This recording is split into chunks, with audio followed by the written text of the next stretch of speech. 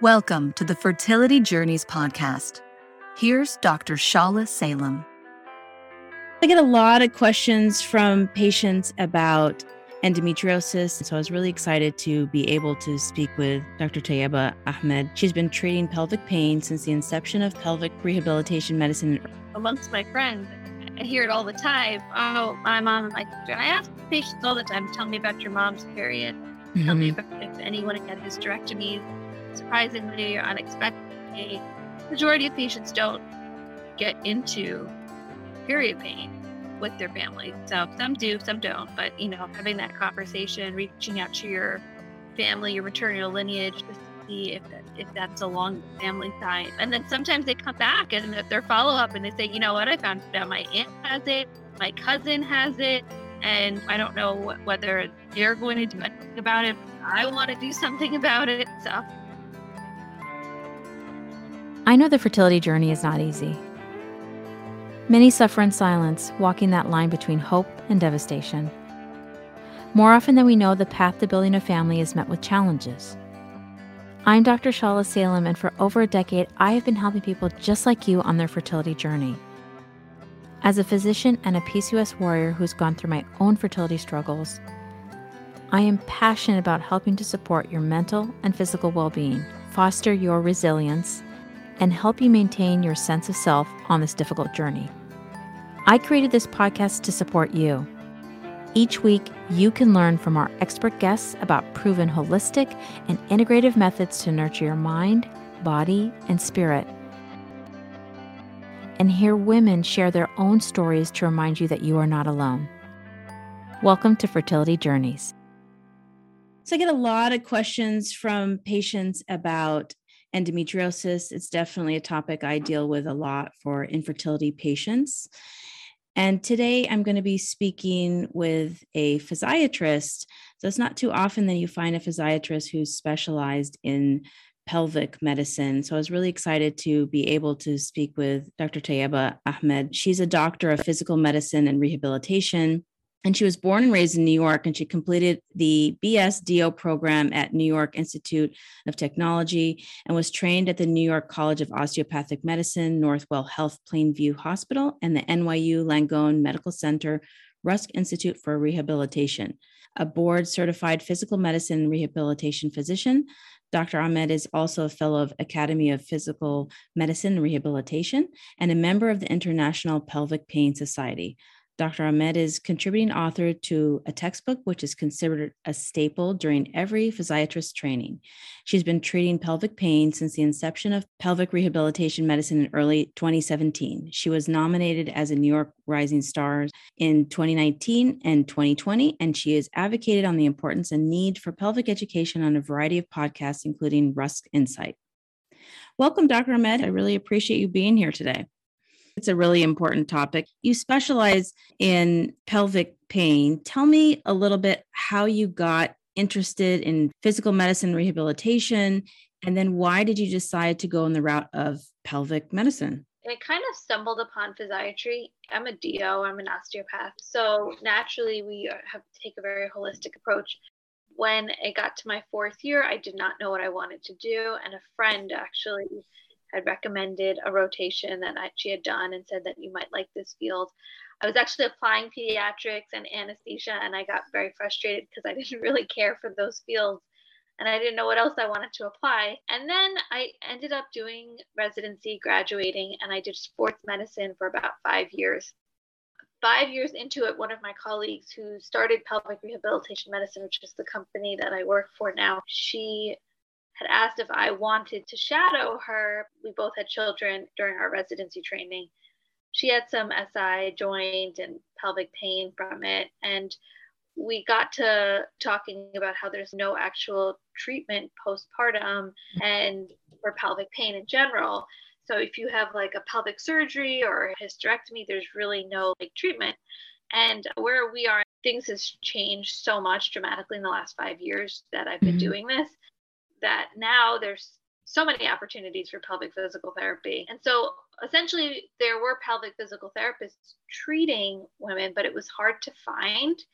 And it was hard to find people to guide them because there was just physical therapists kind of doing their thing and no overseeing it.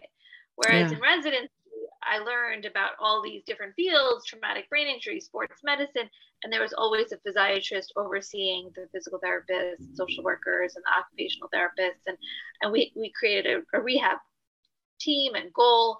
And then when we started seeing all the women, the men showed up, and we started seeing that there was actually a huge need for pelvic health in general for both men and women. Yeah.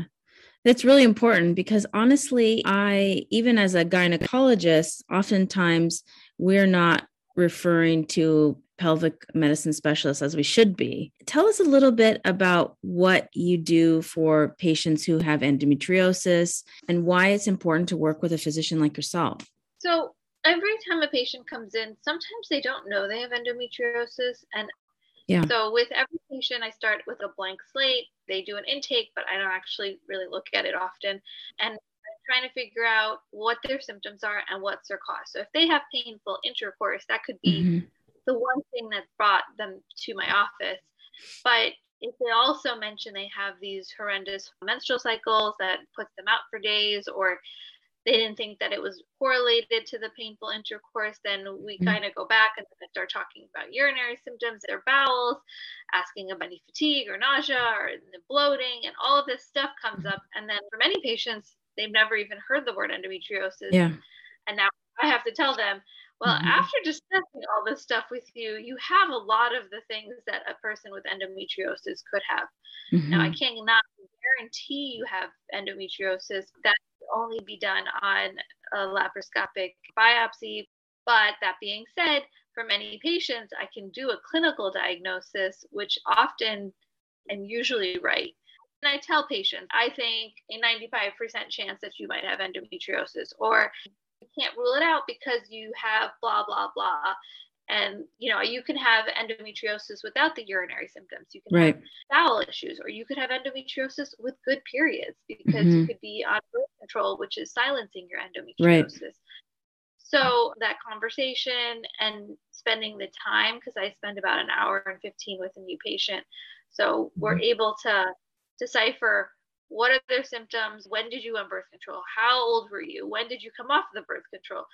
And then one of the biggest things is we talk about what are the reasons we take out endometriosis. And I often tell them, number 1, pain, number 2, fertility, number 3, menopause, and number 4, the small chance of anything turning into an ovarian cancer. These are all important things, but the usual driving force is either fertility or pain, and pain being super huge, but fertility, I'm sure you see endometriosis. Yeah. And I think just like you said, I do see a lot of people who don't have the diagnosis, never heard endometriosis at all.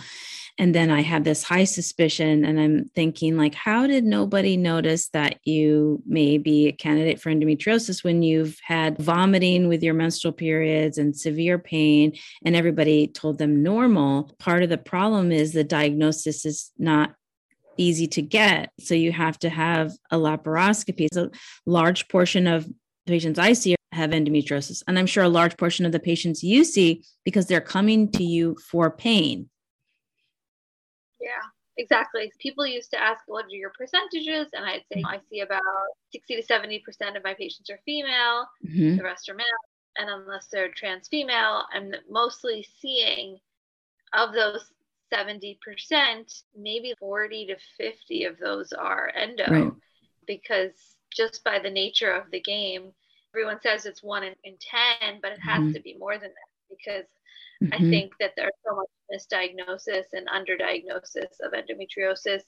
I think it's phenomenal that we're seeing more younger and younger people coming, like they're in their 20s and their teens, and they're finding out about endometriosis on social media. And then I see this whole subset of women who have it, who tell me that they're like 50 and they feel all this abdominal pain, and they had it all through their whole life. And it sounds like they just never had it dealt with their entire life. That conversation of, is it worth pursuing an endometriosis surgery at this point? Or, because most of them are either close to menopause or post-menopause and still have symptoms. I'm sure you see the gamut of symptoms for patients, which makes it sometimes more difficult because not everybody fits the typical criteria that we think of. Because I get a lot of people when I talk about endometriosis, they'll say, but yeah, I don't have this or I don't have that. And that's what I read online, or my doctor told me no, because I don't have painful intercourse. But there's a gamut of symptoms. Can you talk to us about some of the things? I know you touched on it earlier, but some of the things that you might see? So I think it's hard with intercourse because understanding that endometriosis does not always have pelvic floor dysfunction with it. The majority of the time it does. And the painful intercourse and the urinary frequency and urinary urgency can be coming from the pelvic floor dysfunction, but it can also be coming from having endometriosis on the bowel and the bladder. So it's very confusing for people. They just assume, oh, well, I'm not having these crazy like bladder symptoms that people talk about, but sometimes I have urinary urgency, but I don't feel pain when filling my bladder. And so understanding what pelvic floor dysfunction is and how it's often seen with endometriosis, but is totally not always there. And so for painful intercourse, if you only had pain with your menstrual cycles for 2 years, sometimes you may not have pelvic floor dysfunction, and sometimes it has not progressed far enough where you're presenting with urinary symptoms. And if for some people, the clinical correlation of endometriosis doesn't always line up with how bad the endometriosis is inside of them. Minimal staged endometriosis inside and have a ton of symptoms. And so urinary frequency, urinary urgency, the pain with filling of their bladder, feeling like you don't fully empty your bladder, burning, feeling like you're having recurrent UTIs, pain with intercourse, with thrusting, with entrance. Some people say, I don't have pain with entrance. That also depends on your partner's size and what you're doing. So for some people, they continue to have intercourse despite the pain. If you're continuing to do that, you might not find it painful. And then also understanding, is it actually painful? Because I see a lot of 20-somethings who don't really consider it painful. And then when they get to their 40s, they say, well, in retrospect, that was actually probably painful because I treated it and it actually feels so much better. So like your sexual partner, the depth with the penetration, or do you have multiple partners? Sometimes it's with certain partners that you have more pain versus other partners. So it's hard to be like, well, just because I don't have this doesn't mean. The biggest one I think that people say is, well, my periods don't put me out. I'm not on the floor. I can't have endometriosis. And I have to say, listen, you may not be on the floor. And I often get patients who will say, I have 2 days of painful periods. Sounds like I could have endometriosis. Do you think I should get my eggs frozen versus taking the endometriosis out? And I think that's often a very big question, because a lot of people will say, well, I only have 2 days of period pain. The rest of the month, I feel okay. And that's where figuring out their socioeconomic stuff and figuring out whether the patient can freeze their eggs, whether insurance has coverage, where they are in their life. Do they have a partner? Do they want to have a baby at some point? How can they prepare for that? And that's where that decision comes in, because some people, it's like an automatic, have the excision surgery, take it out. And for some people, it's like, well, you're doing pretty good. You're in a good place-ish. Right. So maybe you should freeze your eggs now while you're in still a good place. And I've often had that conversations with patients, and maybe you can tell me more, but I've heard that it's better to freeze your eggs before an endo excision. I think most doctors would say to do it prior to, unless you're unable to for whatever reason, but prior to, because yes, it can cause a decrease in the ovarian reserve when you're removing perhaps ovarian tissue. If you have an ovarian endometrioma or something like that, then that's going to affect the healthy ovarian tissue potentially too.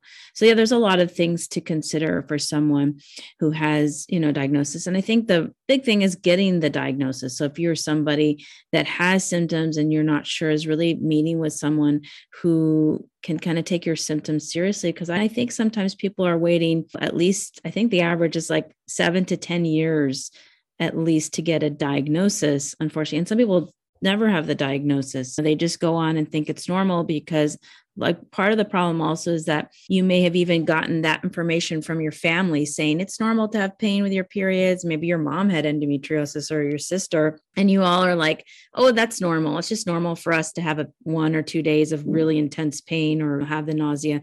And they just accepted that as normal. 100%. I hear it amongst my friends. I mean, I hear it all the time. Oh, my mom and my sister. And I ask patients all the time, tell me about your mom's period. Tell me about your grandma, if anyone in your family had hysterectomies, surprisingly or unexpectedly. Right. The majority of patients don't get into period pain with their families. So some do, some don't. But, having that conversation, reaching out to your family, your maternal lineage, just to see if that's along the family side. And then sometimes they come back and if their follow-up and they say, you know what, I found out my aunt has it, my cousin has it. And I don't know whether they're going to do anything about it, but I want to do something about it. So.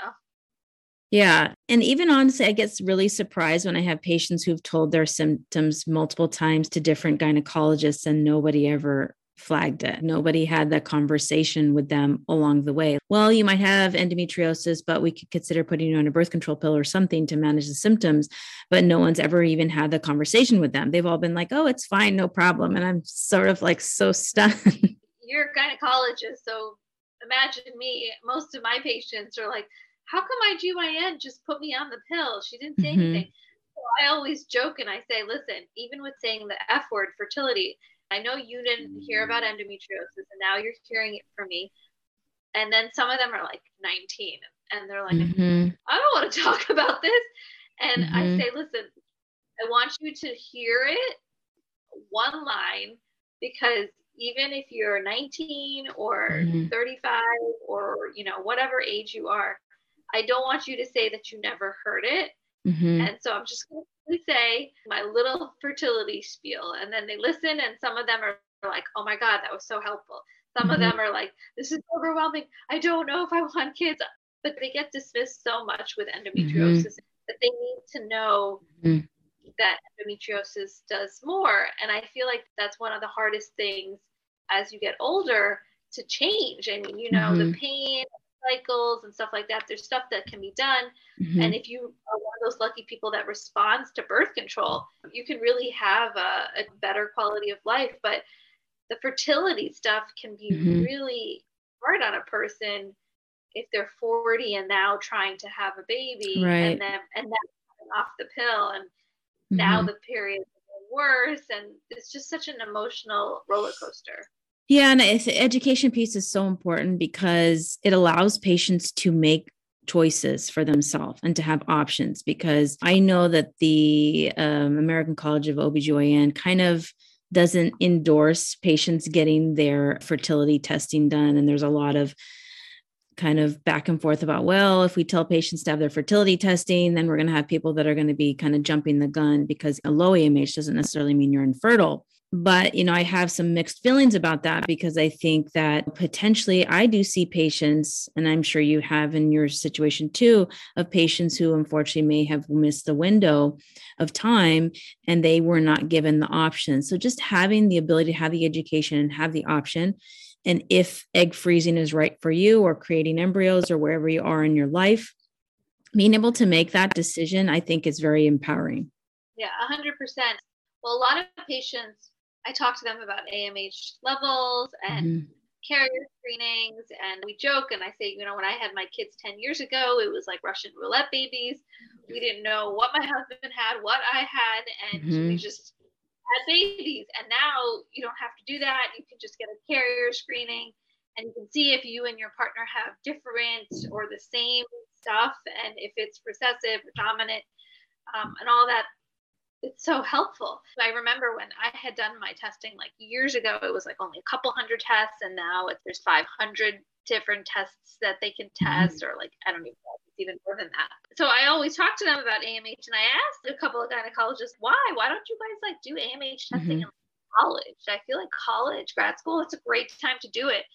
And so what I tell my patients, it's like checking your cholesterol for your egg reserves. You should just do it every year, see if it's having like a dramatic drop. A lot of people get grad school, they tend not to go to a primary care for years on end. And then all of a sudden they're like, wait, why can't I have a baby? I've been trying. And if you have that insight that, okay, well, it is actually dropping, maybe we should not wait until we're 38 to have a kid. Maybe we should wait till 35 to have a kid, or we should start trying here. You know, at least knowledge is power, and you can take that information, do what you want with it. But they do say, yeah, we don't want to make patients hysterical and have everyone jumping the gun.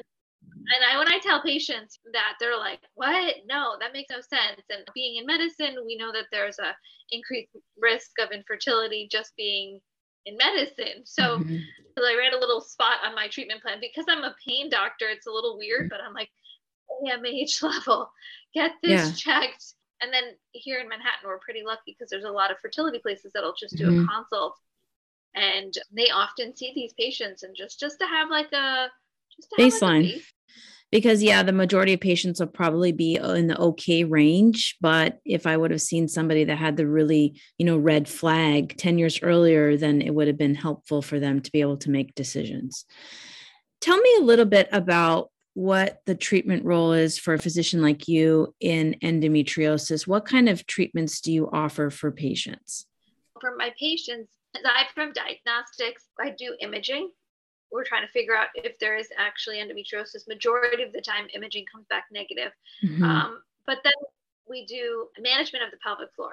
I'm not a GYN, so I won't do hormonal treatment, but I do quality of life treatment. So if your symptoms are urinary, and a lot of urinary symptoms with endometriosis, I'm going to manage that by managing their pelvic floor. If your symptoms are bowel, talking about different bowel treatments, anal manometry, having patients start physical therapy rectally, going on magnesium, just doing the things that'll make their pelvic floor more relaxed so that they can have better bowel movements. Now, does that mean that the pain with the bowel movement might go away? Sometimes they're blaming it on the endometriosis, and it's actually just the pelvic floor. And so if that goes away, sometimes patients can buy time from having a surgery, treating the pelvic floor. Same with intercourse. So many patients will say, oh, I have pain with intercourse. It's due to the endometriosis. And then we discuss dilators, we discuss trigger point injections to the pelvic floor to make the pelvic floor relax more. And now they're using a wand, and they're able to get in, and their partner's able to get in, have successful penetrative intercourse. Like I said, sometimes people hold off and they say, I don't necessarily want to have surgery right now. I'm feeling so good. I can function. I can have sex. I can go to the bathroom. But it's always, let's go back and remember that if it's still endo, we have to take it out, because at some point it's going to affect the four things we mentioned. But, for some people, that's okay because they are in college or they can't take time off right now to have a surgery. Recovery is time, and it's not as easy as, okay, well, you're going to have surgery tomorrow, you're going to take it out, and then we're going to work on your pelvic floor. If a patient does all the treatments for their pelvic floor before, they usually come out of the surgery better. So it's not like a huge shocker. So if they have a 10 out of 10 pain all the time, crazy back pain, they don't know what they can use, heat. I mean, a lot of patients are so new in the diagnosis, they don't even experiment with different things like heat or castor oil pack or different manual massage on their bellies, or how to work on the scar tissue in their abdomen, the I love you massages. And so when they're learning all these things, now they go into the surgery and they come out and they're like, okay, I can go back to doing these things, because it's an automatic, okay, everything's shut down. You can't go inside. I can give medications. I can give suppositories. Many times patients are super sensitive to the fact that they've been having pain for the last 15 years. So their brains have become kind of what we call central sensitized, and they now can't imagine not having the pain. And so we have to trick their brains into thinking that they can have no pain again. So many times nerve medications are really helpful for that for some of our patients. So since I do non-hormonal management, this is more just to treat the nervous system, to calm the nervous system down so that things can be a little bit chiller. Not to say that it's all in their head. They have a physical finding, they have physical pain in their pelvic floor, but their brains are so sensitized that if with endo patients, you often just touch their shoulders or touch their knees and everything just hurts all the time. And that's that classic just being super sensitized. With some patients, by the time they're desensitized, they feel like, okay, I feel like a 5 out of 10. maybe I can have the surgery in the summertime, or maybe I can pull it off. And that's also depending on what they're doing. So for some people, they don't want to be on continuous birth control. Some of them want to be on it. And I just want to make sure that they get to the right gynecologists to consider these things as well, because sometimes they're thrown Orilissa or Lupron as options and they don't know what they are. They don't know that the side effects that come along with it. And so they don't realize that, oh, they think that Orilissa and Lupron might be like the end all be all. So just so that they know what options are there. And I would imagine that every patient with endometriosis will have benefit with working with a physician like you, right? So I'm sure there's not as many physicians like you, so it becomes very difficult to be able to get the type of treatment that you offer. But I'm sure that everybody would have a benefit because, like you said, oftentimes it's just here, take this birth control pill or use Lupron or whatever. And there's not really a whole lot of resolution. Yes, some people do have resolution with those options, but I know that there's still some patients that do struggle with a lot of symptoms still. With the hormonal options, they have a ton of side effects. Not that we don't have a ton of side effects with some of the central sensitization options, but the great thing about what we do is we can always put like a nerve medication in a suppository, or we can put a muscle relaxant in a suppository. And so that will target more locally near the uterus. Now, it's obviously not in the uterus, it's outside of the uterus, but a lot of our patients have adenomyosis also. And so that's a whole other conversation that a lot of times gynecologists don't discuss with patients. So let's say they tell them, oh, well, you have endometriosis. Okay, you're going to have the surgery. You're going to feel amazing. It's going to be great. You're going to be able to get pregnant. And then nobody mentions adenomyosis. And now they're having trouble getting pregnant because it's within the uterus lining. So even just having those conversations with those patients so that full expectations are out there. They're not confused by what can or cannot happen, because that's the worst. When I see a patient I send for endosurgery and no one's ever mentioned adeno and the possibility of having it. And even with adeno, that's something that I treat. And by treating, I don't necessarily do the uterine artery embolization or do an ablation inside. A lot of my patients have irregular bleeding and they can't handle it. And it's just so much. And they have these crazy intense spasms and cramps. And it's hard. I've seen so much over these last few years, like the 24-year-old who has the eggs frozen so she can have her hysterectomy done. And then I've seen like the 38-year-old who's still not sure if she wants children and having had a uterine artery embolization that didn't help, but had a really good endometriosis surgery. But then I've seen like the patient who had endometriosis with bowel symptoms who's feeling phenomenal and totally fine now. So it's hard because you want everyone to fit in this cookie cutter of a diagnosis, but not everyone does. And I think that's the very frustrating part about endometriosis, because they're going from doctor to doctor and hearing only hormonal options, and they don't know that there are other options for pain relief, like suppositories. Like people sometimes hold off on having surgeries because they use the suppositories, and they're actually getting pain relief because the majority of doctors are only offering them Aleve or Motrin, and they get frustrated, as they should. Well, and we know we already have an issue with even getting attention to you having pelvic pain. And often people are even misdiagnosed. I mean, often I see people who've been told they have IBS or interstitial cystitis or other diagnoses. And I'd be like, I think maybe we should explore the idea of endometriosis. I don't know what you see in that area. 100%. I see so many girls who come in, they're teens, and one of the first things I asked, were you one of those kids who had tummy aches all the time?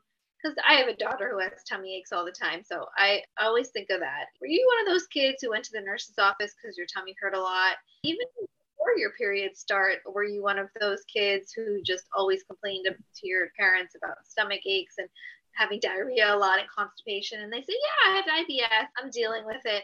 And I see that they're often misdiagnosed with IBS, or just it always rings a bell in your head because you're like, oh, ding, ding, ding, this is probably endo. Right. You know, because IBS is like a diagnosis of exclusion. So they kind of just go with it. But, you know, there's so much that can be done. And even with like topical creams, they can get pain relief. And you can put like strong stuff in that. And so if they're having abdominal pain or abdominal bloating, and they're just assuming it's IBS or IC, if they start to get relief, well, then obviously it's not really IBS or IC, because I'm not giving them anything that's going in their bowels or their bladder. So there's certain topical creams that, with strong medications, I mean, if anything's going to be good pain relief, it has to be strong medication. Right. And it also has to go through the dermis so that they can penetrate deeper. But yeah, a lot of interstitial cystitis, or I think something that's tough to see is vulvodynia, because a lot of patients will sometimes come in and say, oh, I have pain with sex, so I was told I have vulvodynia, so I was told I can't have endometriosis, or the opposite. And so then these are all just terms, and sometimes without having an understanding of what they mean, everyone's just kind of told they have, oh, I have vaginismus. And they go in, and I go in, and I'm like, no, if you had vaginismus, you would not let me in. You have pain with intercourse because you have a hypertonic pelvic floor, because you have pain with your periods every month for the last 15 years. And so the easy diagnosis is, let's just throw a label of vaginismus on them, or let's just throw a label of vulvodynia on them. Vulvodynia is not a diagnosis, it's a symptom. It's like just having pain in the area of the vulva. So I think a lot of people get very confused, and they are walking around with all these diagnoses, and they don't actually understand the difference between them. That's definitely part of the issue. It's easier to just give those diagnoses like IBS and all of that, rather than the diagnosis that endometriosis, like you said, we have to make the diagnosis by surgery. So it's always so difficult to get that diagnosis done. I mean, I can understand that. I wouldn't want my daughter to go under the knife to find out if she has endo or not, unless I really actually thought she had endometriosis. But that being said, it is a laparoscopic procedure. And many times I'll see patients, and kind of go back to fertility here, because a lot of times the fertility is what drives people to have the surgery to see, because they can kind of live with 5 to 7 days of painful periods every month, but they want a baby. All the things you talked about, the suppositories and all that, honestly, that's an area that I don't even explore. And that's not something that I have used before until I really started listening to your work and the things that you do. And I find it so fascinating that in years prior, I would think to send my patients who maybe had issues with pelvic pain or intercourse to a physical therapist. But there's so much more that a physician like yourself, you're able to do for the patient for treatment. And how do we find a physician like yourself? Along the East Coast, if you go on the pelvicrehabilitation.com website, you can find people in my group. We're all over in Michigan, Atlanta, Florida, DC. I'm in New York City, and I'm in also the Long Island office.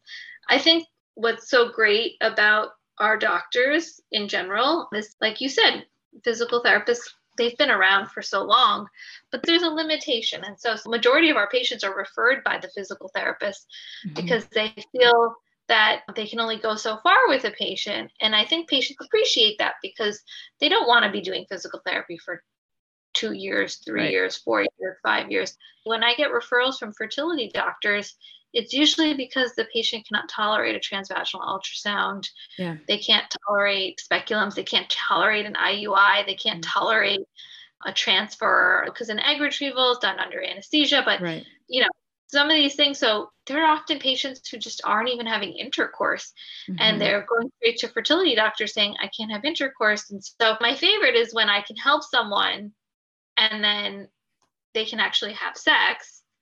And then if they still need fertility treatment, they can still go and get that, but at least they can have some intimacy with their partner if that's what they want, as opposed to just doing IUI, which feels unfortunate, because for some people, I can't even imagine a life where you have to limit your intimacy and just do IUI or go straight to IVF. But that's the reality for endometriosis patients, because they just feel like they're trapped and they don't have time. And for them, that's It's just a sad reality. So we often get referrals from fertility, from physical therapists. We refer out to physical therapy. We do these suppositories, we do medications, we do pelvic floor injections. So if someone needs pain relief right away, we can do different ilioinguinal nerve blocks in their groin, pelvic floor injections. If they have, because of their pain for so long, they now have compensated in their hips.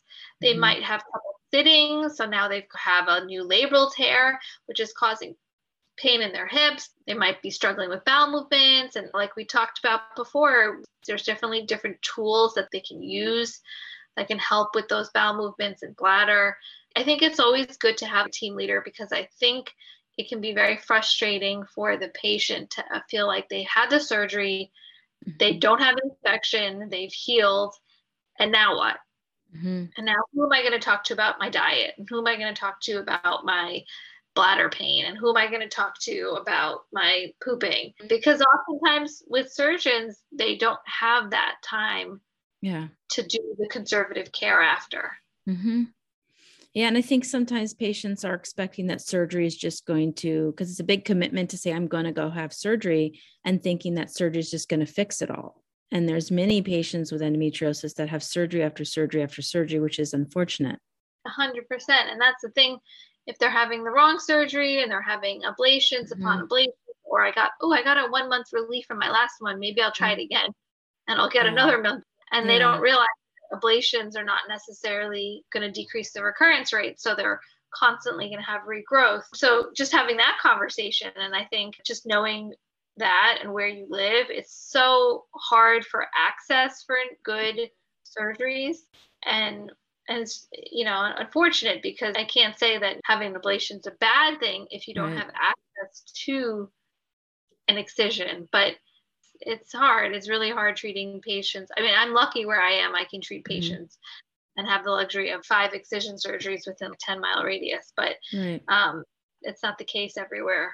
Yeah. And some people may have to travel and they may not have access to do that, or the ability to do that, or the coverage to do a procedure like that, which is really unfortunate. So hopefully we'll see more in the future with more physicians, because I send a lot of mine to surgeons who are able to do the appropriate job with their endometriosis, because we don't want somebody to be going through multiple surgeries over and over. And especially if you get the diagnosis at a young age, by the time you get older, you might have gone through 5 and more surgeries. Yeah, with fertility, it's also important because the outcomes end up better if you have the endometriosis excised properly prior to the fertility treatments. Retrieval might be different, but like implantation, understanding that it is an inflammatory disease and you can put the embryo in, but there's no guarantee it's going to stay. I've seen patients who've done 7 to 10 embryo transfers without hearing the word endometriosis. And then discussing with them, what are your periods like? What are your bowels like? And then I think they have endo, they have their endo surgery. And to think that all of those previous embryo transfers were just a waste. It's definitely. Really, it's hard to hear. I've heard people that come in, they're unexplained, and they're years of unexplained, but never have really looked into the idea of endometriosis. A lot of those patients have endometriosis until proven otherwise, because not everybody is going to present with the standard symptoms that we were talking about. And each case is different. And so I think as a physician, we're trained to look for certain things. And when somebody doesn't fit into that box, whether that be PCOS or endometriosis, we're like, nope, that's not it. But everybody's different and everyone's going to have a different presentation. And so we have to really make sure we look thoroughly at the symptoms and evaluate everybody as a different patient, and not just, nope, you're not endometriosis, especially somebody who is battling infertility or battling pelvic pain and now has been to multiple GI doctors. And I mean, I've seen that. Even people that have been referred to psychiatrists because they've been told that the pain is in their head. And that's the problem. I think a lot of times patients don't tell their doctors everything. And I think, and it's not blaming the patient, I do it. I sometimes I'm in a rush sitting in the front when I'm filling in for my pap smear. I circle no all the way down and I say, I'm probably fine. Let's go. Let's do this. But, even when you're going to your gyne or your OB or whoever, majority of the time you forget your questions, you forget to say stuff. If they say, oh, is there anything, I go through a whole thing and it's 20, 30, 40 questions. But then I'm like, do you think there's anything else you want to tell me? Do you think I need to know anything else? Sometimes the patient will say, well, I actually can only have sex in one position. And I'm like, well, then the other positions count as painful sex. And they won't say that I have painful sex because that one position works without pain. But that doesn't count. Or like, it's like being on diabetes medication and saying, I'm not a diabetic anymore. Well, you are. Or, well, I had endometriosis taken out, so I don't have endometriosis anymore. And so, you know, the understanding that you kind of have to give the full picture, because we don't see anyone else's reports unless you bring it in. And even then, if you're bringing it in right 5 minutes before their appointment, how much of it are we getting to read? It's challenging because I think medicine is kind of like healthcare is a little broken in the US. And so we're not all connected. It's hard to, as doctors, to know. And then it depends on who you're going to for all your other things. Are they giving you the time of day, or are you spending 10 minutes with them? Yeah. And just saying 3 things that they want to hear.